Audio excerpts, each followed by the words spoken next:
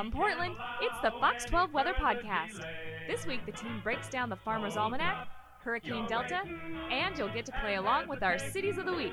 Now, here they are, Brian Macmillan, Mark Nelson, and Jeff Forgeron. Hey everybody, welcome to the Fox 12 Weather Podcast. We're back for episode 7 now. I'm joined with meteorologist Jeff Forgeron, chief meteorologist Mark Nelson. I'm meteorologist Brian McMillan. Hey guys! Good afternoon, Brian. Good afternoon, Brian. We're all coming to you from our own houses. We're able to do this, through some podcast software, some Zoom as well, so we can all see each other. And we haven't all been in the same location together for a very long time, so I miss you guys, or I miss hanging out with you all. Miss we you gotta too. Have a lunch or sometime soon. Lunch or something soon. We got to do that. I think it's a great idea. Mark, you've been off for a couple of days. I've been holding down the fort. You said you were okay about talking about why you've been off, but this is you reached an advanced age recently, and once you once you hit a certain age, you have to do certain things. And why don't you go ahead and talk about that a little bit? That's right. In fact, it's funny. I just did our corporate training on sensitivity and whatnot. And I remember one of the things was you cannot discriminate based on age. So I have a record right here on the podcast in case there's ever an issue in the future. Good. For the record, there's not discrimination. I know. We're just pointing out. No, on the serious side, I'll just be honest. Everybody is supposed to, as far as I'm aware. I'm not a medical expert, but everybody after 50 is supposed to get a colonoscopy, right? And you should, for good reason. And I think a lot of guys, especially, because I just think us guys tend to be a little lazier in getting to the doctor and taking care of things. And sure. A lot of people put it off. I didn't put it off, but I did it, and it was not that big of a deal. I mean, you basically have to spend a day with a juice diet, which is really boring. You don't realize how you look forward to, like, oh, what am I going to have for dinner? When there's nothing to look forward to, it's a sad day. So my advice to everybody is it's not that big of a deal. Just do it. It was yesterday. I pretty much forgot about it except for now. So it's not a big deal. Get it done. As the lady in the room said, one of the nurses said, she goes, if you could see somebody, that had to deal with colon cancer, see what they have to go through, you'd say, oh, this is nothing. So get it done, folks. If you're over 50, if you're old, get it done. Are you in the clear? Everything's good, and you're all good, or do you know yet? Yeah, as far as I'm aware, yeah. Okay, good. Ready to report for duty, Preliminary sir. reports tell us. Yeah. All right, good to hear. That's great, and that's great advice too. I mean, I'm a big proponent of going to the doctor when you need to and getting stuff checked out. And it's always easier to take care of any issues early on than it is later on. So. Good stuff, and that makes me happy that everything's good. What I gotta ask though, what was your meal that you were looking forward to after not being able to actually eat solid food for like a full day? We picked up a Domino's pizza on the way home. Nice. Pizza, yeah. There you go. Why not? It was great. I don't think I helped, though. We had Voodoo Donuts deliver donuts to the news station a couple days ago, and I sent a picture to Mark accidentally. I didn't really know what was coming up, though. That donut looks so good. That donut looks so good. It was maple something. Anyway, yeah, so get it done, folks. Otherwise, it's, my own medical stuff is my business, but I wanted to share because I really want to point out, folks, you should get it done. Let's get into our local headlines. The news headlines are next. Here's what's happening right now. Well, we had a few really, really nice days. In fact, one of our only 80-degree days that we've had in October was on the second, the only ones we've had since, 5 years ago? I think so, 2015. Correct? So there was a 5-year gap there without hitting 80 in October. What our average high is in the mid to upper 60s, so it was pretty darn warm. And the sunshine. Hasn't the sunshine been great? It's been almost intense. Like, I stood out on the deck the last couple of days, and it was like, man, even with that low sun angle, it was, I think, with the exception to yesterday, because we had that wildfire smoke in the air, the day before, we nearly hit 80 degrees, and it felt so warm outside. Yeah, pretty good stuff. Pretty great stuff, yeah. And coming up now, well, obviously, if you've taken a look outside today, we're recording this on Thursday. It is cooler. It is cloudier. We're going to stick with this cooler pattern here all the way through the middle of next week. And not only that, the rain is back in the picture. So instead of a dimmer switch here on fall, we're just going to flip the switch, and now here we are to cooler, cloudier, wetter weather. But let's talk about what's going to happen a little farther down the line. Just touch on it here because we did tease it last episode. Let's talk a little bit about La Nina and what that means here for the Pacific Northwest and mainly here for the Portland metro area and the mountains and all that. Mark? Yeah, Brian, just today NOAA put out their ENSO advisory, which they do once per month. And that basically said, hey, we're in a La Nina, and it looks like it's either going to be a weak to moderate La Nina, and some models have it as a strong La Nina this winter. And of course, that's a cooling of the tropical Pacific, and that affects weather all around the globe. We haven't seen a La Nina since 1718. I think that's it. Yep. And as of now, it's kind of on the edge of weak to moderate. And all the models say it'll at least stay that strong through the winter. So we're pretty much baked in for the atmospheric circulation for this winter. Now, the big question is, right, what does everybody want to know, guys? It's all about the snow, right? Yeah. It's all about snow in Portland. So about the snow. The last La Nina, we only had a little bit of snow late in the winter in February. But the one before, oh my gosh, Brian, you remember this. It was just ice storm and then snowstorm and then ice and snow, and it was crazy. That was a little bit unusual, but it seems most La Ninas we get some sort of snowfall in the winter. So this isn't, I haven't done my kind of official winter outlook. I'll be doing that soon, probably within the next 2 weeks. But my guess is we're going to get some sort of snow at some point this winter. But the thing that really sticks out with La Ninas, we tend to get really active winters where we have things change. We don't tend to get stuck in patterns for long periods. So we might be cold and dry for a while, and then suddenly we get a brief ice storm, and then it's warm and wet.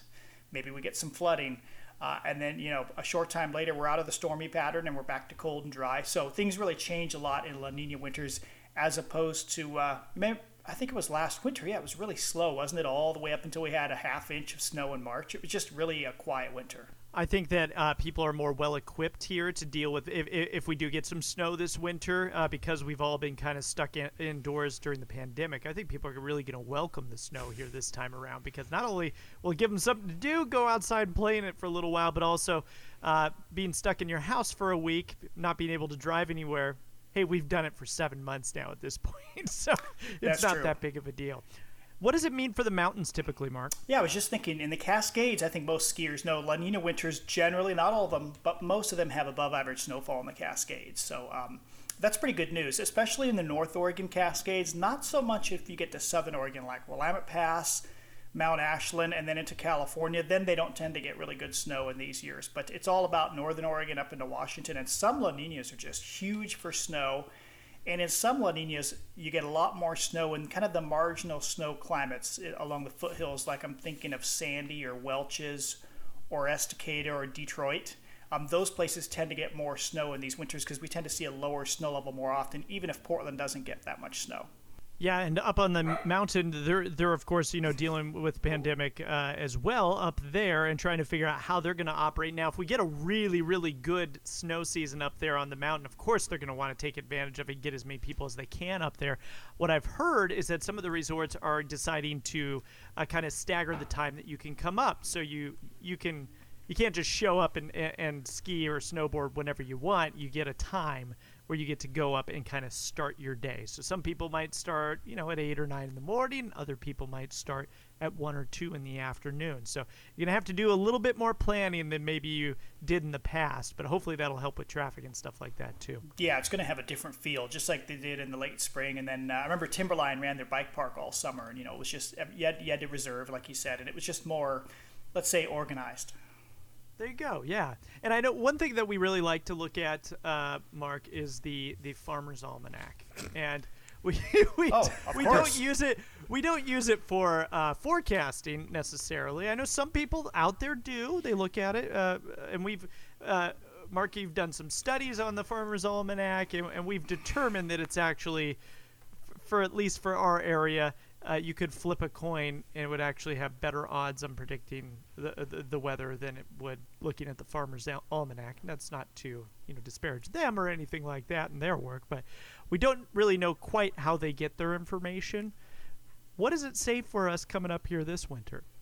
Well, I can disparage them. I'll do that if you want. Okay. Want to, Brian.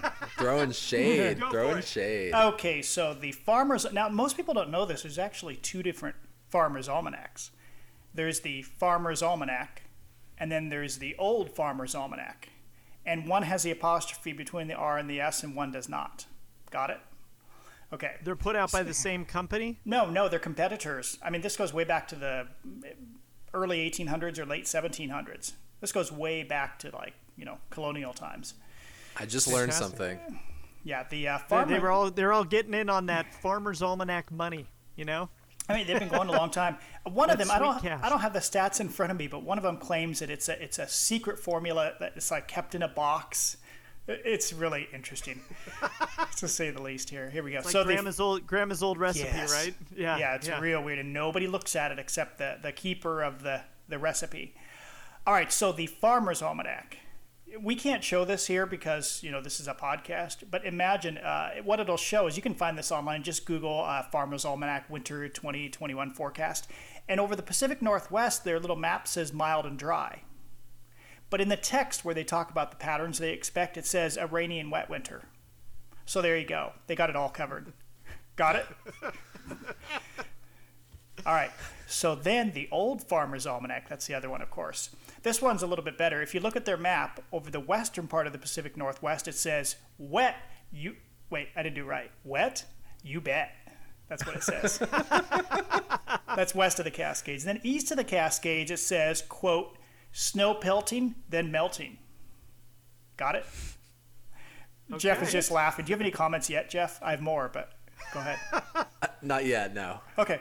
So then in this Old Farmer's Almanac, remember we're talking about the second one, then they say below normal snowfall for our area, and then colder and drier than normal. I don't know what that means. So your next thought is, how accurate is this? And Brian, you alluded to this. We kind of did a study. You even presented this at a professional meteorological conference, as I recall. I did. Yes, I did. So we studied 2010 to 2013. So we should update this, but I'm pretty sure it'll be the same. 2010 to 2013, for the Portland area, the temperatures were correct 28% of the time. So you would have had better odds if you just flipped a coin. And for precipitation, 50% of the time. So maybe you could flip a coin. It's about the same. So there you go. Got it? That's what's going to happen this winter. Are you more confused? Because I am now. I was the one that read it, and I'm still confused.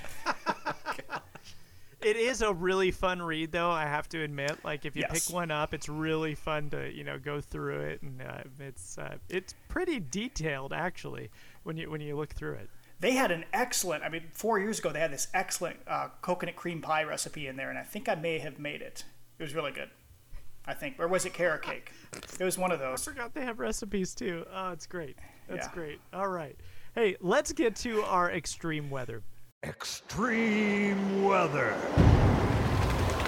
All right, well, Hurricane Delta now churning in the Gulf of Mexico as a Category 2 storm as of right now, but it moved past the Yucatan Peninsula and through the resort areas of Cozumel and Cancun. Have you guys been to those locations, by the way? Have you been to either? I've never been, no. No, I've never been either. I've been to You have, Cozumel. Mark? Cozumel, yes. Cozumel? Okay. Yeah, the storm caused some streets to collapse out there and knocked out power to over 260,000 customers. As of Thursday afternoon, the hurricane was located about 310 miles south of Louisiana, but that is going to kind of veer toward, really over the past several days. The bullseye has been on Louisiana. The tracking has been right at Louisiana, and that hasn't changed here.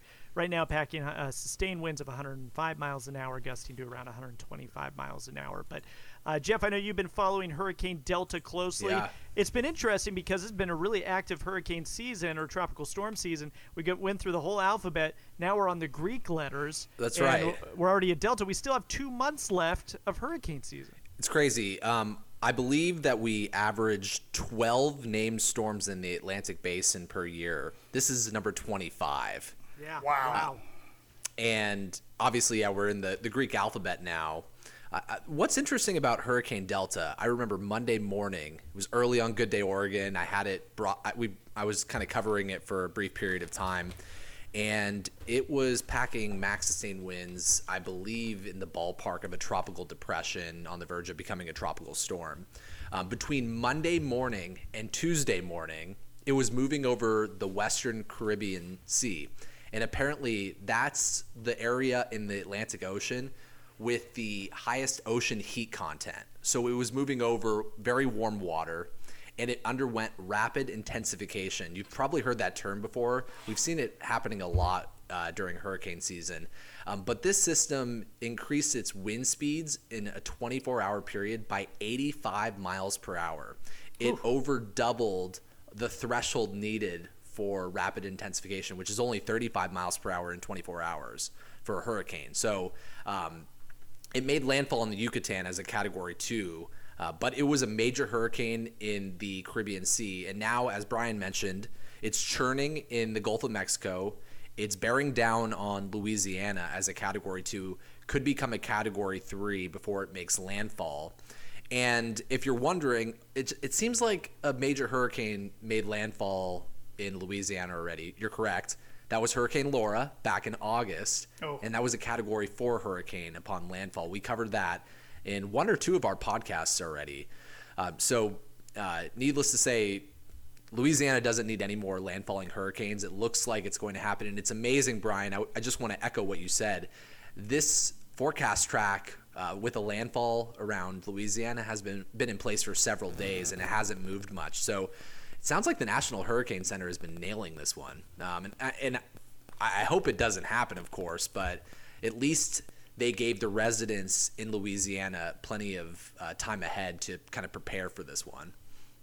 Yeah, they're worried about deadly storm surges here with this one as well. Right. Having a lot of moisture and those strong winds, of course, here. Right now, it looks like it could make landfall as a Category 2 hurricane. We'll see. Those really warm waters there in the Gulf of Mexico can strengthen these storms really fast. Yeah, and I think the forecast right now for storm surge in Louisiana is somewhere between 7 and 11 feet. And I know a lot of us in the Pacific Northwest don't really know what storm surge means. So imagine you have the ocean, which obviously in normal circumstances sits at sea level. But a storm surge basically means that the sea level rises a certain amount. When I say 7 to 11 feet, it rises 7 to 11 feet above sea level. And then the wind, the storm itself pushes that water inland. And that's what is one of the big concerns around Louisiana is the storm surge hitting an area that's already been flooded and devastated, such as Lake Charles, which a lot of people are still recovering with tarps on the roofs and storm damage from August. So this has been an incredible hurricane season, and there's been kind of a telecommunication going on in the atmosphere where we just experienced warm conditions with wildfires, and hurricane season kind of quieted down. They were cooling down over the eastern United States. Now we have a pattern shift going on where we have rain arriving, mountain snow, not a lot of mountain snow, but lowering snow levels. And meanwhile, hurricane season is ramping up once again. So it's really interesting just to watch how this is playing out. Yep, and we'll be, of course, tracking that here. Thankfully, we don't have to deal with hurricanes because of our cold waters off of the coast in the Pacific out this direction. But boy, they have been hit hard out there in the Gulf this year. And we have one of our favorite people, our old news director, our old she was the person that hired me and you, Jeff, recently moved to become the general manager down there in Mobile, Alabama. And she's just been, what a culture shift. I know. I know to have to deal with all this, but it's certainly been exciting in that newsroom, I'm sure, out there in the Gulf. All right, guys, I got a little something for you here this week. Let's move on to our cities of the week. Time now for Cities of the Week. All right, it's my turn here for this one, and I think I got a good one for you. All right, are you guys ready?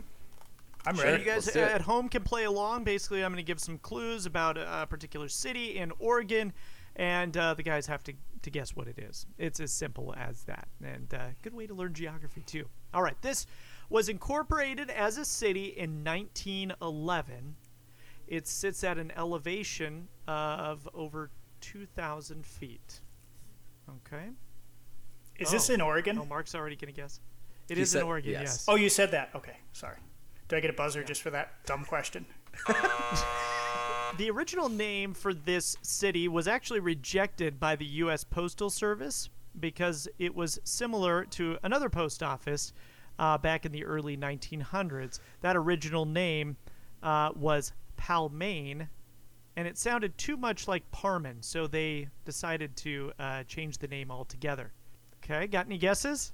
You really narrowed it down there, Brian. All right, here we go. You stumped I'm going me. to continue here. This might give it away, but an Army Corps base was built nearby during World War II. The airfield now serves as this city's airport. I got it. You got it? You got it, Mark? Sun River?